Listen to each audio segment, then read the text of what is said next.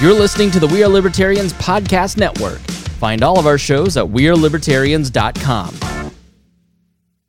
Mom deserves the best, and there's no better place to shop for Mother's Day than Whole Foods Market. They're your destination for unbeatable savings, from premium gifts to show-stopping flowers and irresistible desserts. Start by saving 33% with Prime on all body care and candles. Then get a 15-stem bunch of tulips for just $9.99 each with Prime. Round out Mom's menu with festive rosé, irresistible berry chantilly cake, and more special treats. Come celebrate Mother's Day at Whole Foods Market. Many of us have those stubborn pounds that seem impossible to lose, no matter how good we eat or how hard we work out. My solution is PlushCare.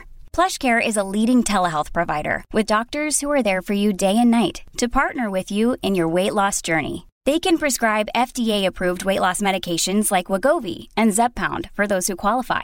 Plus, they accept most insurance plans. To get started, visit plushcare.com/weightloss. That's plushcare.com/weightloss. Episode 20, The Paradox.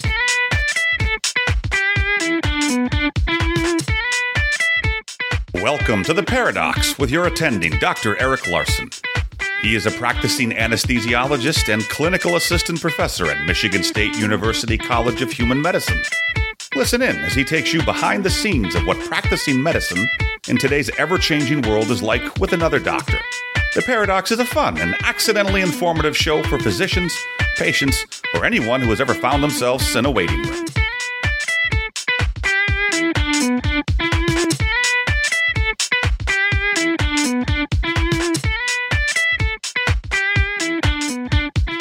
Welcome to The Paradox. I'm your host, Dr. Eric Larson. Welcome to episode 20 of the show.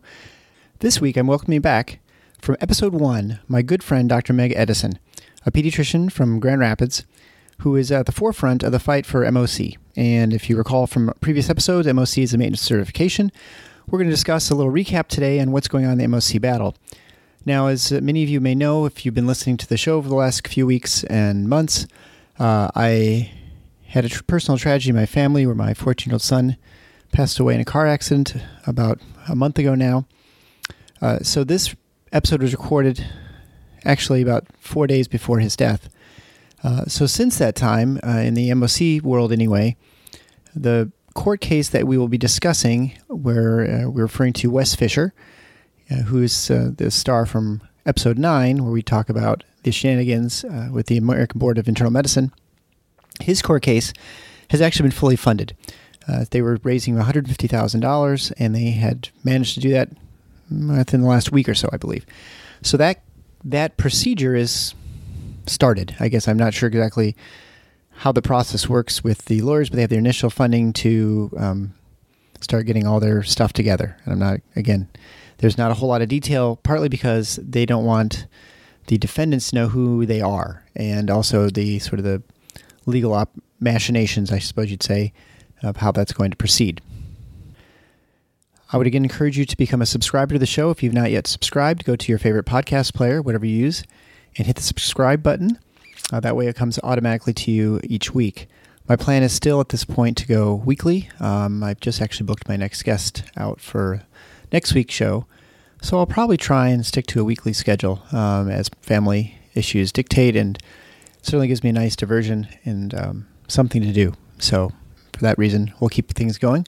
And there's a lot of stuff to talk about in medicine, and I want to keep you guys informed. Show notes page will be found at theparadox.com/020. Can't believe I actually made episode 20. And as promised, I will have my wife on at some point where we will discuss what happened with her family. It was not the episode that I had anticipated having with her. I do plan on having her on in the future as well for a more fun episode on The Paradox, where we'll be discussing doctor-y stuff. Again, I would encourage you to go to patreon.com. There you can support the show for just 50 cents an episode or $2 a month. You can become an entry-level supporter. It gives you access to some episodes recorded on other podcasts, also the pilot episode. If you join in the other upper levels, you will get not only a shout-out, possibly be invited to the show if you pick the highest level, but certainly you're going to have access to more bonus episodes and information, but also you'll get a gift that will be sent at the end of the year, because I greatly appreciate the support, which all the support that goes to Patreon at patreon.com/theparadox. All that support goes towards the production and promotion of this show and provides me a lot of encouragement. After what's gone on with my family, I appreciate all the well wishes that came from family and friends and supporters of the show. It's meant a lot to me, and I guess I can't thank you all enough. So without further ado, Dr. Meg Edison on the Maintenance Certification Update. Enjoy. This is your host, Dr. Eric Larson. I'm here with my very good friend, Dr. Meg Edison, a repeat guest for the show. Thanks for coming back to the studio. No problem. Nice studio. It's even better this time, right? The studio. The studio, it's had some upgrades. It's a little bit better lighting now in the studio. Nice. This is why we do an audio cast, so that you don't have to see. So we move from various rooms in the house. That's the behind-the-scenes giveaway.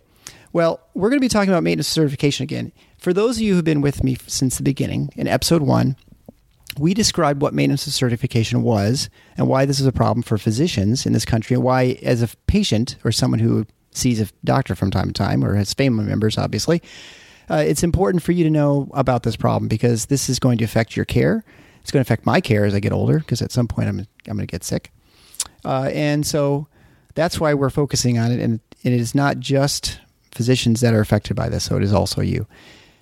On episode 9, I talked to Dr. Wes Fisher, who's an electrophysiologist in Chicago, and he had a lot more detailed information about the specifics of the American Board of Internal Medicine and their shenanigans, I guess you'd say.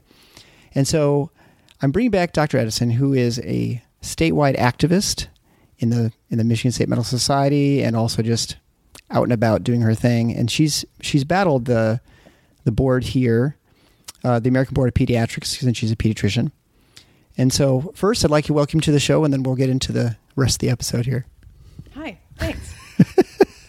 So my first question to you is, you have a very personal story about the American Board of Pediatrics. I mean, I think you went through your story about hand washing, where you had to basically tell them that you weren't hand washing adequately in order to pass their module as part of the maintenance certification process.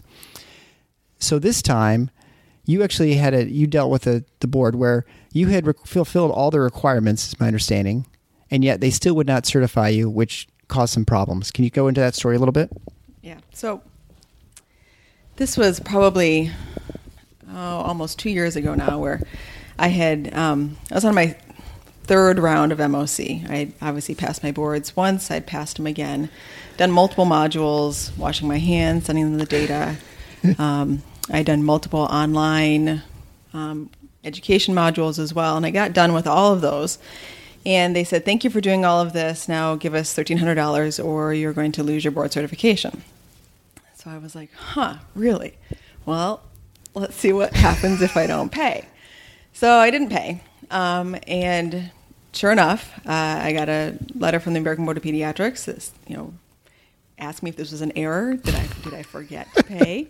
And I just didn't respond because it clearly wasn't an error. And they took away my board certification.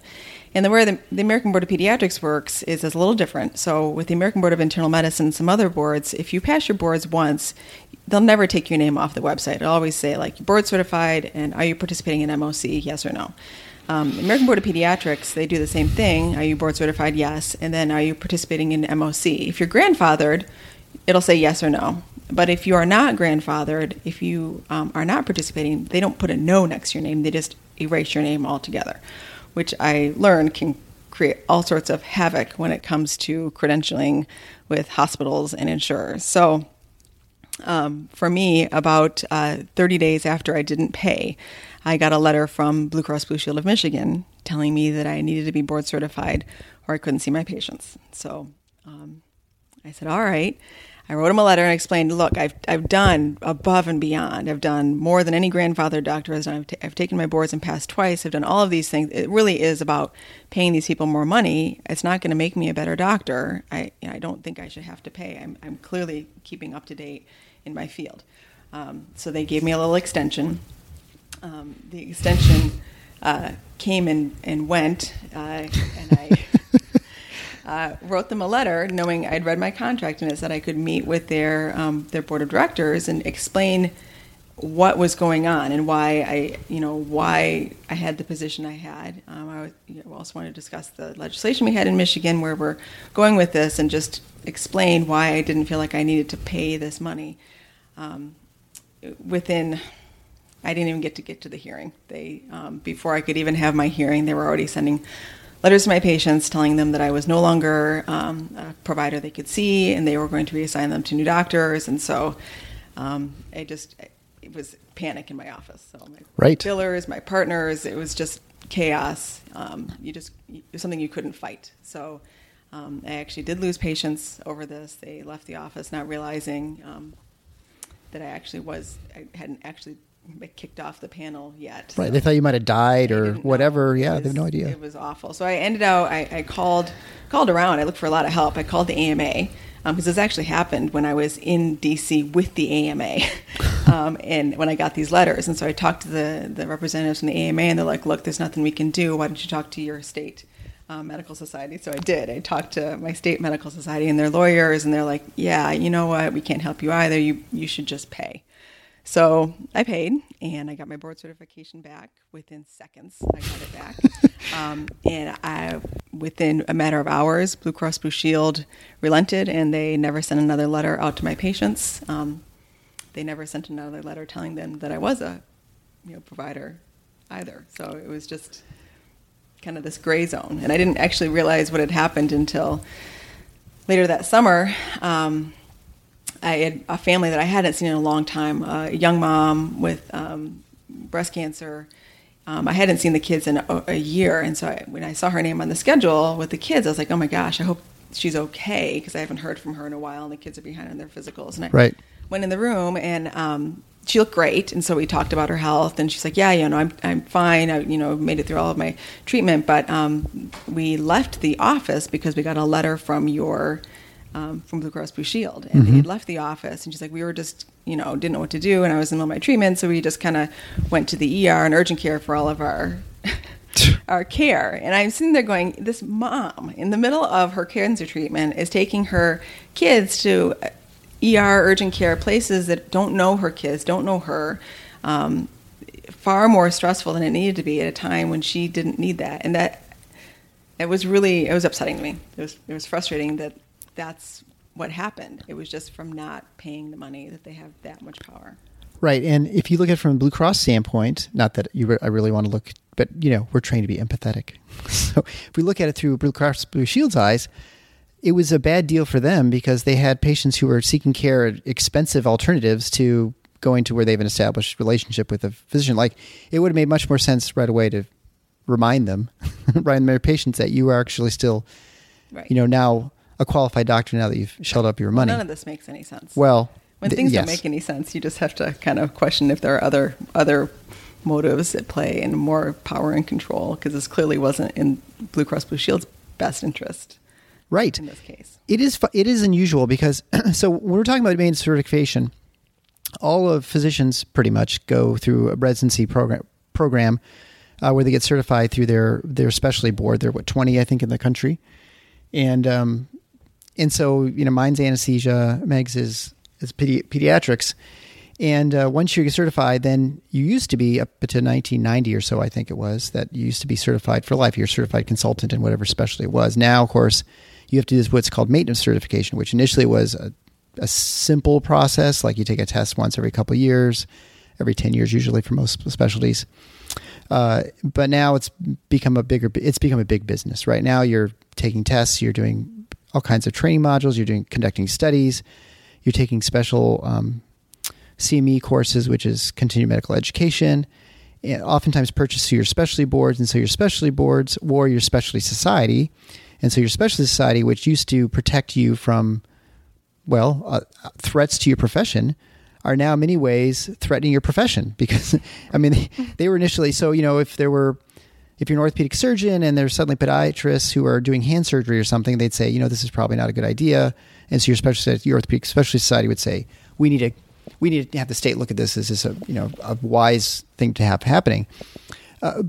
But now you have this same society that Now people are losing their jobs because they're not maintaining their certification for whatever reason. You were a resistor for the financial aspect of it, but certainly people would say, well, this is a dumb study, or I don't have time, or I got sick and couldn't complete the requirements or whatever.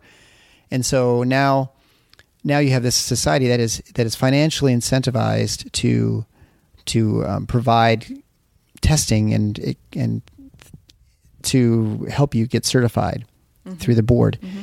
And so this provides a sort of a perverse incentive for these societies, which before you would be a member of them because it would, for networking reasons, for maybe finding employment, for getting especially specific conferencing and educational information, journals and things like that. And now they are finding alternative streams of revenue, which are detrimental to, I guess, your practice and your ability to practice medicine.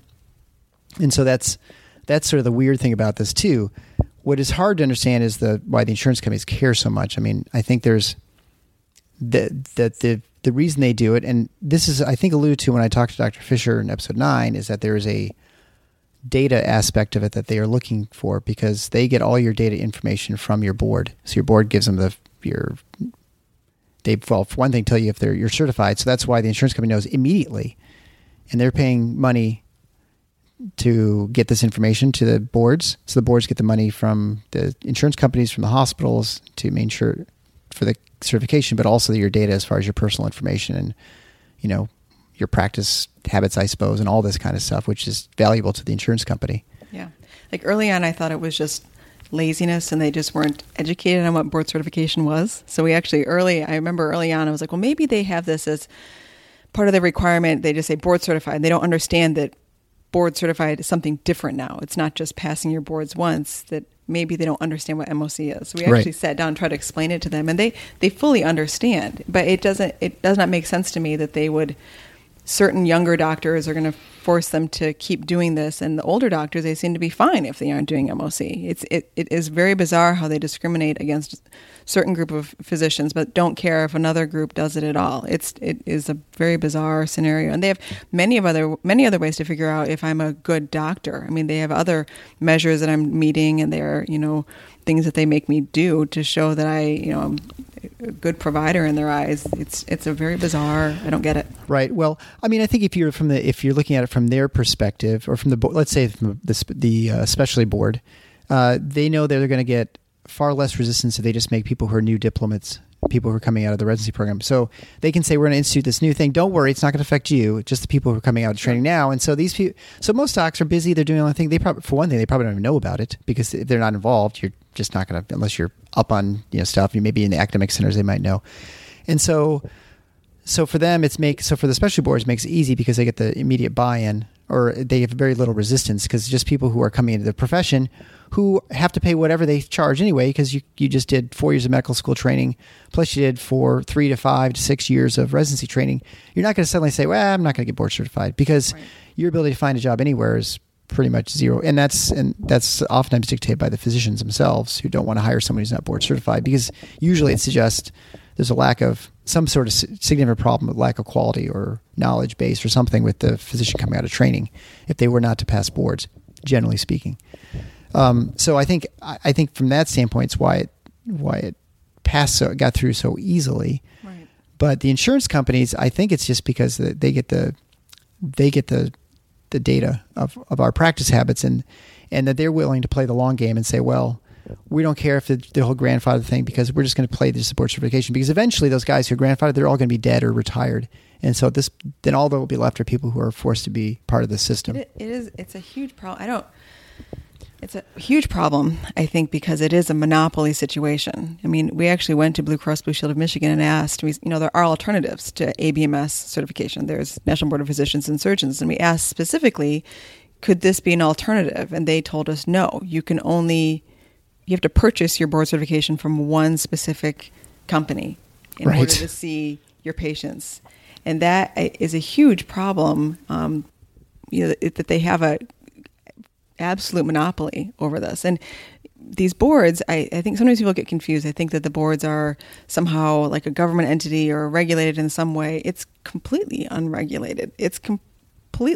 We have no control whatsoever of what they require, what they charge. No one is really there's no oversight in this at all. It's not like your state board of medicine where, your elected officials approve and appoint people that are on the boards. And if your state board of medicine is kind of getting unruly, you could actually try to fix it. You can't fix these boards like you can any other government entity. They're private. That's what's so frustrating about it. They can require whatever they want. If they want to charge me $1,300 every year, I'd have to keep paying if I want to see my patients. Right, absolutely. And they can do whatever they want, and there's no recourse.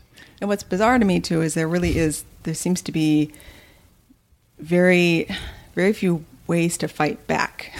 I think we're slowly starting to fight back a little bit. Like, West Fisher, when he was talking about the lawsuit, that's been a long time coming. I'm just amazed that no smart lawyer out there has realized how much money they could make suing these boards. And I don't think many physicians would care if they made a boatload of money suing these boards, so long as they didn't have to do MOC anymore. I'm just amazed that they've gotten this far for so long without anyone suing them. Well, and I think, that unless you are familiar with someone or something entity, you may not know there's that opportunity, right? Now, I tend to think the lawyers can find pots of money all over the place, even when I didn't even imagine them being there. But, I think they look at these nonprofit boards and they probably did not think that there was a case against them, probably. I mean, that's just my guess. I mean, now that there is, I think there's blood in the water now. So now I think these boards are in trouble from a legal standpoint. That's definitely one arm. The legal arm, I think, is one direction. I mean, initially, I think we thought if we just asked the boards to stop doing what they're doing, they would listen. Right. Well, they are our colleagues, right? I mean, they're fellow anesthesiologists. So why would they not listen to what anesthesiologists are saying overwhelmingly? I have like 7,000 or 8,000 signatures for pediatricians that signed a petition asking the boards to stop doing this. And if we thought, they'll listen to us, and we signed the petition and we sent them the signatures and they didn't care. I mean, why would they? So they're not going to change. Why would they? They're making tons of money off of us. So they're not going to change their ways. And that was the easy way, right? And you can't withhold money, right? I mean, so because they can compel you to pay, as they did with you. And you can go to your ask these insurance companies to stop doing this. And actually, Michigan State Medical Society has had policy against requiring board certification. I mean, not even just MOC, board certification for insurance participation. They've had it for 20 years. And the Medical Society hasn't been able to convince Blue Cross Blue Shield to stop this.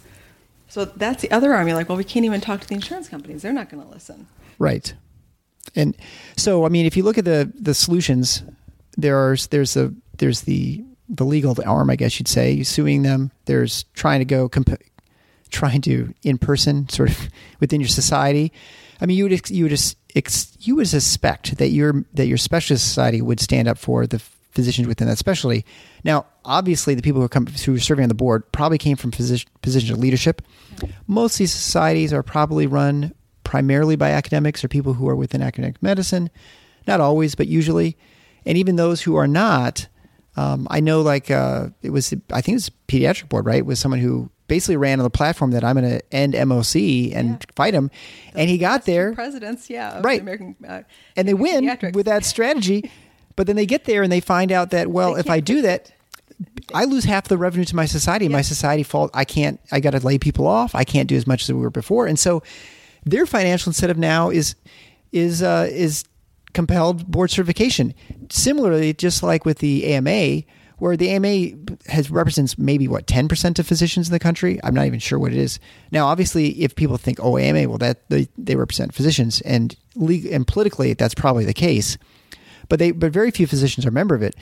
But it doesn't matter to the AMA because they have the alternative revenue stream, right, where they have the coding books. So any diagnosis, it has a code, for a diagnosis or for a procedure. And guess who has the only trademark or copyright, I guess, to that is the AMA. So they get all the revenue from all those books sold. So it's not like you can say, represent me on MOC or I'm not going to be a member. They're going to be like, fine, don't be a member. You'll still buy our books because you have to get paid for the third party. Very few physicians are outside the third party system. And so you're compelled to be, complicit in their strategy.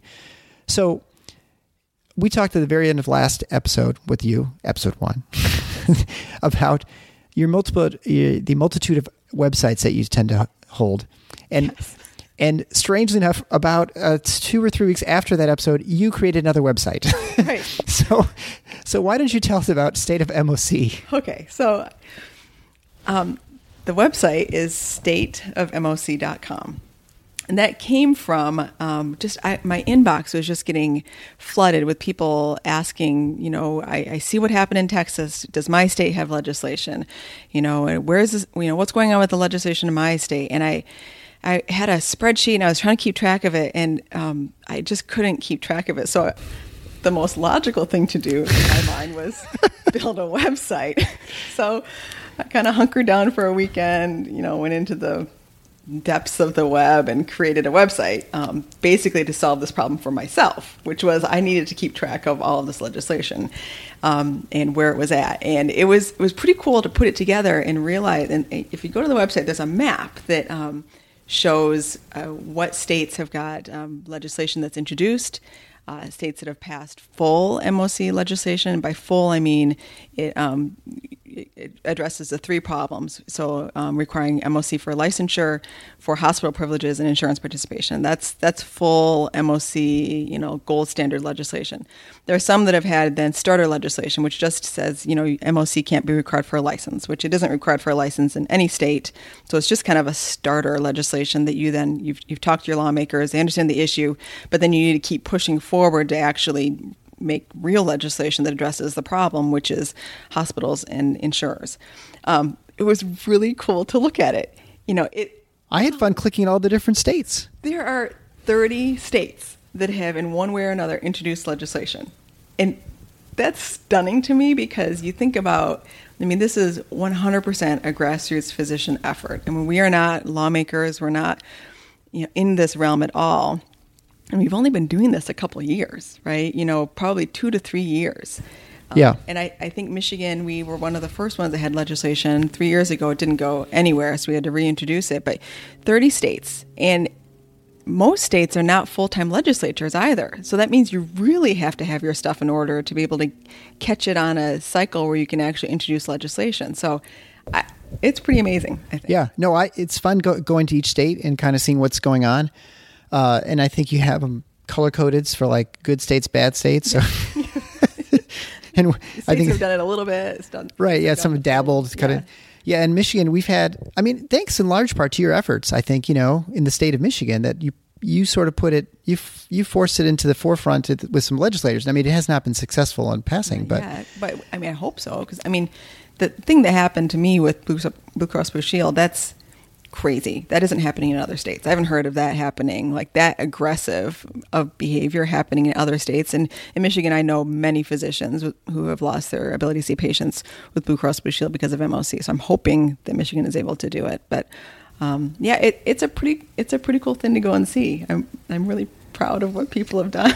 I'm more amazed that in a weekend you could build a website that I might have been able to put together a blog. My website for my show took me, like a month and a half to do. So, but I've only got a couple. Yeah. I guess that's something I'm probably not going to do, but, it's very interesting too, when you look at the MOC issue and how, every state is different, right? The problems are different.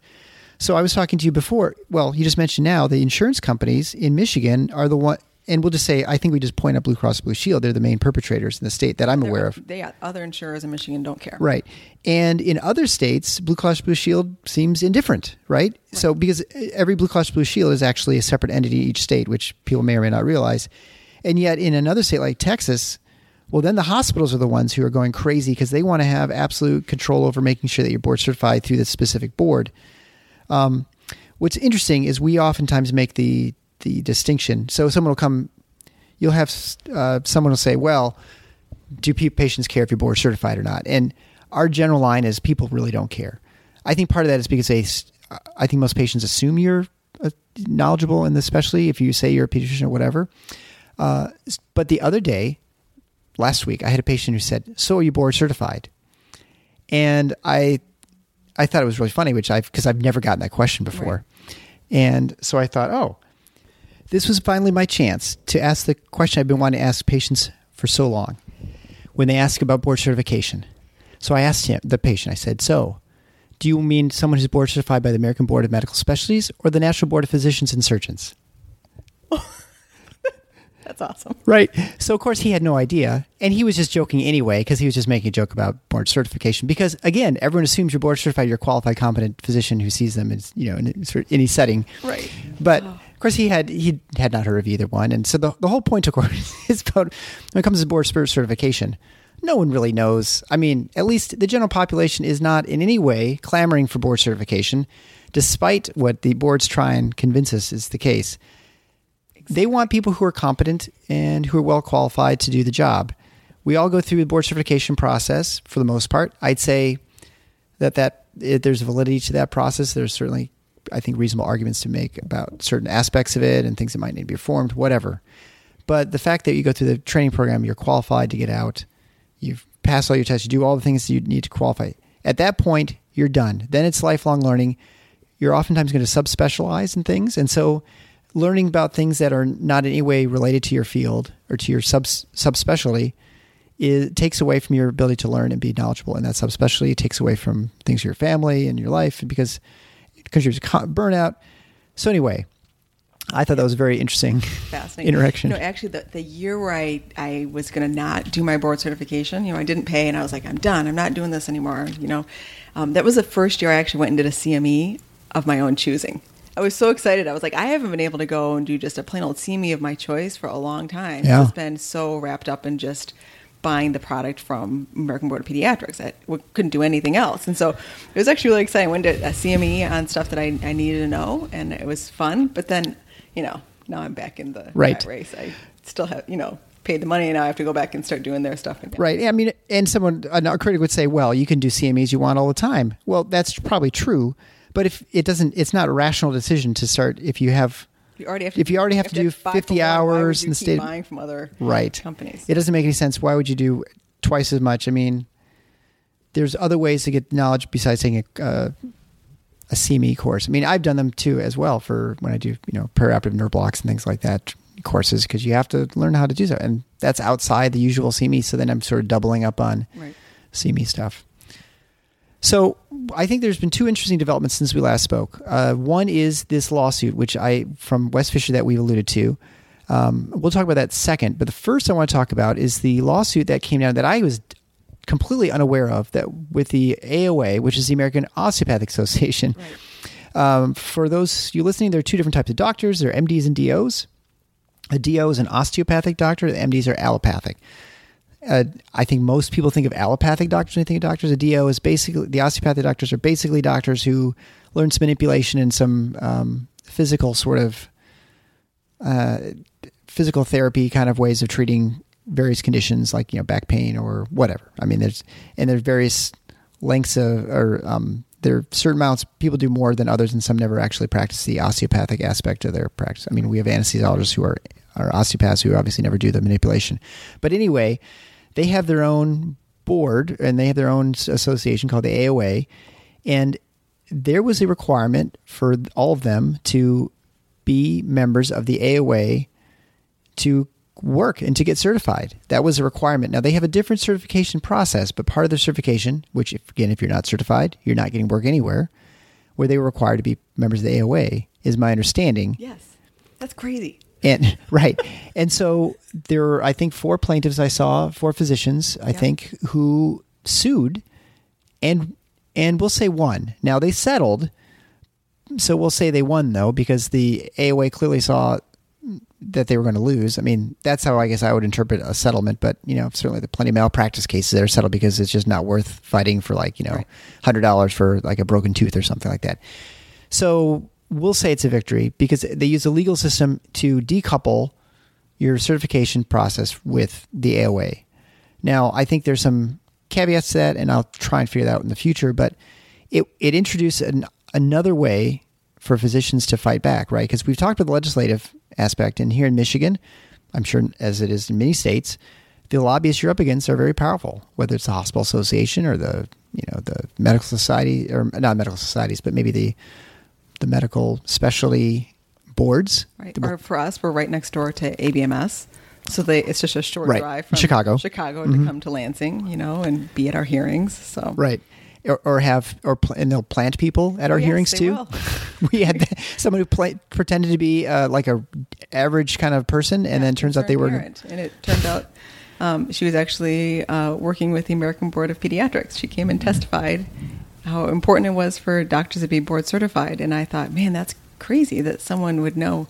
A normal parent would know about board certification, but sure enough, no, she wasn't normal. She was a plant. She was from the American Board of Pediatrics, and not declared, right, during this testimony. Didn't declare it at all. Now, did it sway the legislators? It may have. I mean, it's stalled out. That comes in and gives a very compelling story. It may sway them. Yeah, and it was an interesting story. She was talking about diabetes and seizures, and I mean, it was everything turned out okay, but it's because she claimed because of one of the docs was board certified, and they figured it all out because they were board certified. They were more up to date than the ones who were before, and it's entirely possible that she's right that someone was better physician than the others, or they figured things out. Clearly had nothing to do with board certification, but that was her contention. But the fact that she went there and in no way disclosed that her employer was one of these sort of specialty boards. I mean, it was eye-opening to me, the games that they'll play, and how much is at stake, I think, for these boards, how much legislation like this, it will challenge them for sure. Right. And so I guess the point is that at least we're not forced to have, because we clearly can't talk to people, we're not forced with just using the legislative arm to get this done. So that brings us to Dr. Fisher and his plan. So the case against the AOA was one of sort of, I guess you'd say, collusion or antitrust, maybe, because they were forcing the people to be members of the AOA. His case is going to be far more extensive, because if you listen to episode 9, which if you haven't, you absolutely have to, although I've had a number of physicians contact me and say, thanks for the episode, but I almost drove off the road, or I almost ran into people, caused road rage. It was, I mean, I get probably more fired up there than I have any other episode, but there's a lot of corruption, I'd say, pretty clearly, right there. I mean, we're talking tens of millions of dollars. We're talking offshore accounts. We're talking about real estate purchases that are questionable, flying around first class all over the country, all in these nonprofit specialty boards, and which are taking money from physicians and causing all sorts of disruption. Harming them, yes. Harming patients, which ultimately harms patients, right? Yeah. And so there's, I think, a much better case here against that. But what's interesting, and Dr. Fisher can't speak directly to this, but it sounds as if it's not just the ABMS, which is the overarching board that all the other specialty boards are under, or not specifically just the ABIM, which is the Internal Medicine Board, but that this is probably a suit that's going to involve lots of people. It's going to be far more extensive, like the ACGME, which is the American Accreditation for American College of Graduate Medical Education, I believe is what it stands for. And that's where they set the rules, promulgate the rules for the training programs for medical schools and for residencies. But that it also involves probably insurance companies. Yep. A lot of these pharmacy benefit managers, which we talked about in episode 5, and maybe some group purchasing organizations, these middlemen in medicine that are driving up, jacking up the prices of medical care, that they are buying this data, or they're selling it. I mean, that this data is being collected from physicians against their will. And by the way, some of that data is your data. If you are you in a medical office, you may participate unwittingly in medical studies. I mean, we're not just talking about hand washing studies. There are other ones that change the way we practice, that are we're compelled to participate in by the MOC process. So that is your data, and that's you in there too. And so these companies are buying up all this stuff. And so I think it's very far-reaching. And there's a fundraising effort. I guess some sort of like crowdfunding. There's a certain term it uses. It's not a GoFundMe, but it's something like that. And they're getting close. Really close. And I would ask, absolutely, I'm going to ask all my physician friends to pitch in. I've pitched in. I'm sure you have as well. But I think patients should pitch in. I mean, I think I know it's not your profession, but it's your healthcare. My goodness, you're the ones who are affected by this more than me. I mean, it drives me crazy, but I mean, I get by, but you're losing a lot of good people. Your doctor retires 3 to 5 years earlier than they would have otherwise. When your doctor decides to not be, affiliated with the hospital anymore, and they just change tact or change what they're going to do just because it's an overwhelming process to go through sometimes, Yeah, I mean, it's, you're seeing people with physicians, you're seeing twice the rate of suicide in the population of the physician ranks versus the general population. It's not just because of MOC. I'm not going to make that contention. There are a lot of things that go into it, but this is absolutely it's a huge stressor and cause a lot of disruption and then disruptions seeing patients because now you got to take time away. Maybe you give up your weekends and to do these testing and board reviews, and it costs tens of thousands of dollars to get through this process. It's something that I think, if you got $50, I think it's worth tossing towards this cause because this is something that can radically change healthcare. In a good way. In a good way. Yeah, I think this helps everybody. So I would ask that you all do that. I mean, after you're done contributing to my show on Patreon, I think that'd be the thing too. But in all seriousness, I think that's an important thing that Dr. Fisher's doing. And I think it's going to be successful. I mean, with any sort of legal case, it's going to be a long grind. It's going to be years before it's resolved, I imagine. If you look into MOC, you start to become overwhelmed because it seems like everyone has a piece of this. It's so tangled. Yes. Like the hospitals, and you're like, well, why are the insurance companies caring? And then you're like, oh, it's because is it a HEDIS measure? And what's HEDIS? And you start looking into these things and you start seeing the same names over and over again on boards, and it's overwhelming. And so I think it's just a person looking into it. It's so tangled, and it's so many people working together on this. That's where a lawsuit like this, I'm sure when you get into it, it's just there's so many players that are responsible for this. There's a lot of collusion, and whether it's an intentional collusion or, some guy sits on 4 boards or he serves on some commissions, and some of them are government commissions, or at least in some way have some sway because they're affiliated with CMS, or the Center for Medicaid and Medicare Services. Yeah. And then, there are people who are involved in security services. I'm going to actually link to the video from that Dr. Fisher put out that is on I don't know if you've seen this, about the internal medicine boards, testing. Yeah.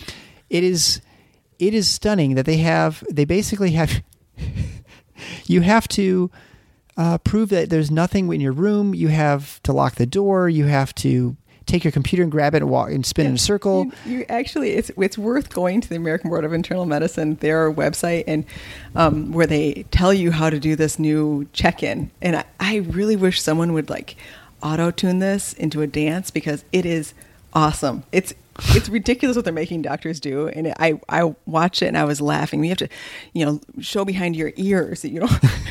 You turn your tie around, you have to turn your computer, and scan your entire room. And if there's something in your room that is inappropriate, I don't know, inspirational saying that might inspire, you need to turn that down. Right. It is so ridiculous. It is treating physicians like criminals. I mean, it's really. I mean, I sit there like, okay, this is the office I go into when I'm done seeing patients or between patients, or when I'm in here looking things up, and suddenly now everything I would use to take care of my patients, that is wrong. I can't have any of those resources that I would use to take good care of my patients. I need to remove all of that to be able to do whatever this is. Right. Check-in thing. Well, and to be fair, I think only the internal medicine boards are the ones doing this. So far. Yes, and that's the key, right? So far. Right now, I mean, it's interesting. The American Board of Anesthesia changed their process. So we used to take the test once every 10 years, and now they switched it. Now you take it every year. But you're just doing these little questions all the time is sort of their plan.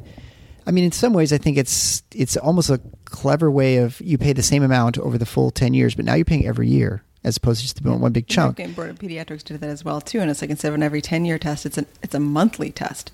I'm like, that's a quick way to make someone go crazy is every single month, nonstop questions and questions and questions. I mean, you just, at a certain point, you're like, who are you? Why did you suddenly come in my life and completely monopolize my education? Yeah. I think people are happy that it's not a 10-year secure exam, but the alternative, I'm like, why do these people have so much control over what I'm learning? Like, why are they the only ones I'm allowed to learn through? Right. And again, you have no way to stop that. But I think we are. I always believe the good will win. I'm hoping. And I think I'm optimistic. I feel like, though, compared to where we were a year ago, I think we've made progress. I think you've seen other. I mean, you look at states like South Carolina recently passed the trifecta of Tennessee certification. I was really worried. Tennessee, actually, they put their bill out there, and it was it was a total fail. I mean, they were just got hammered, and so they just kind of passed a really light bill that said, MOC wasn't required for a license, and you're like, awesome, you passed a bill that no one requires at this point. Something that wasn't, you didn't have to do anyway. But they didn't stop, actually. The Tennessee Medical Association was phenomenal. They took that opportunity they passed the law as it was, and they're like, we're going to keep on educating lawmakers, and they did. They kept on educating them, and then this year they passed the other two aspects of it, just, a few months ago. So, I mean, that's amazing that they kind of got their foot in the door, let's educate the lawmakers, and they didn't stop, and they pushed, and now they have full MOC legislation. Right. Which is very cool. It's a model for other states that only have that partial legislation in place. So it's interesting, too, and you look at this, because, I mean, I think from a lobbying standpoint, the same lobbying groups are there. I mean, you're still fighting the hospital association, you're fighting the insurance companies, you're fighting, I mean, that hasn't changed. That's where lots of money is. I think can't be any different than in our state. So we've been fairly unsuccessful in moving things forward at this point. And we've gotten some hearings, which I guess is something, but what do you think the difference is between those states and ours? Or, I mean, there are plenty of states that haven't done anything. So, I mean, I don't want to brag on Michigan because... If you look at the map, there is a kind of a dearth of movement around Chicago.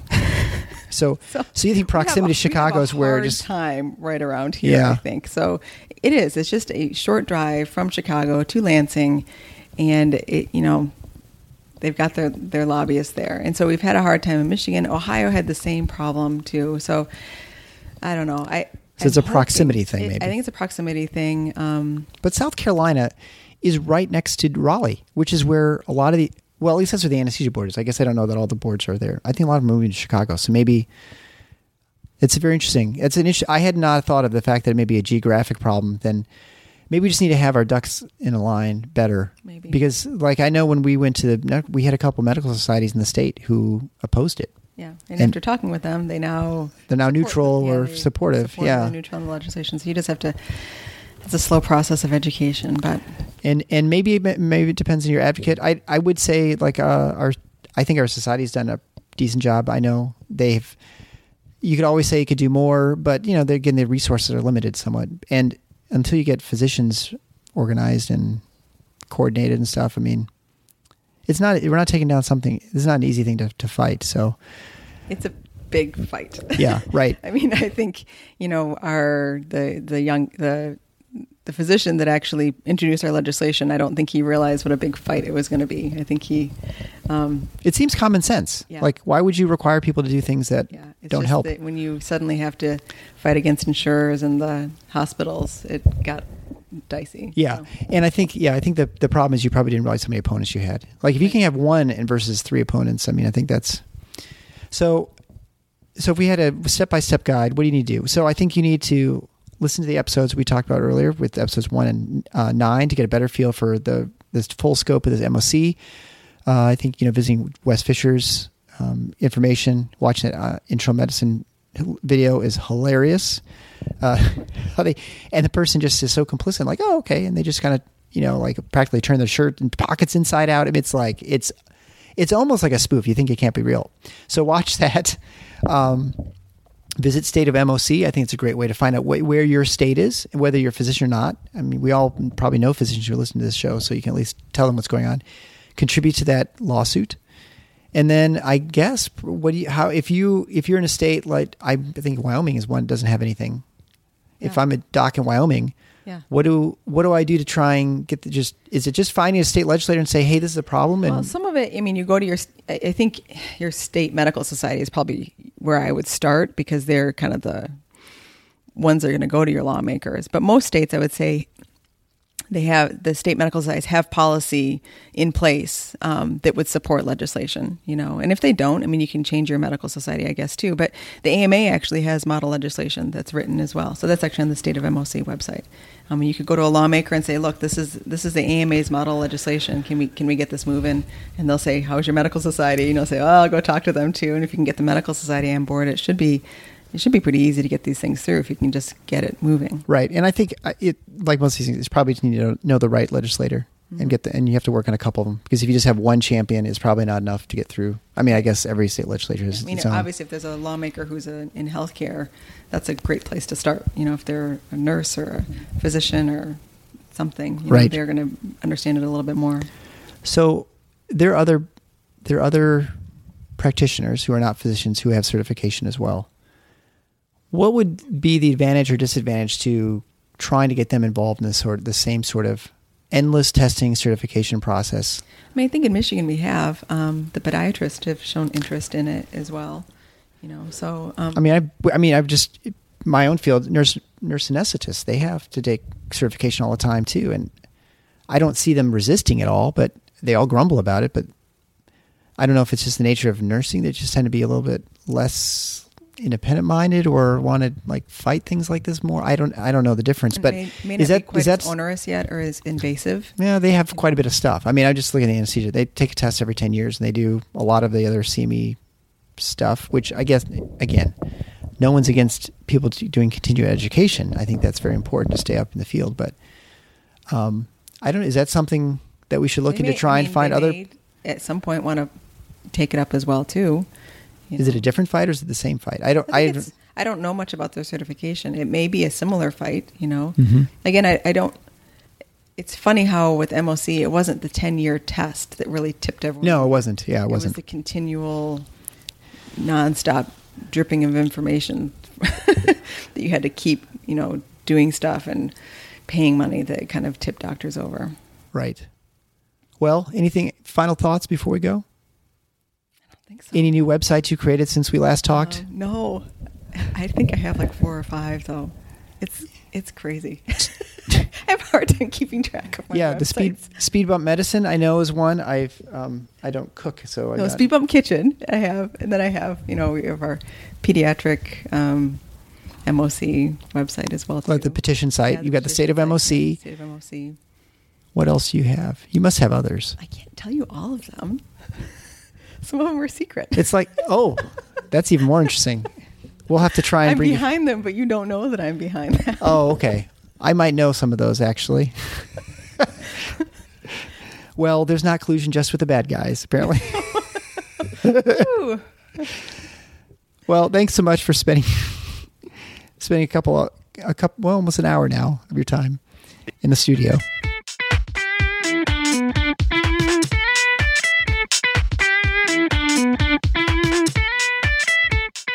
Thanks for listening to The Paradox.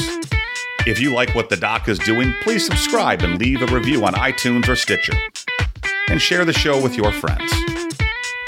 Become a supporting listener to get access to special bonuses at patreon.com/The Paradox. Show notes can be found at theparadox.com.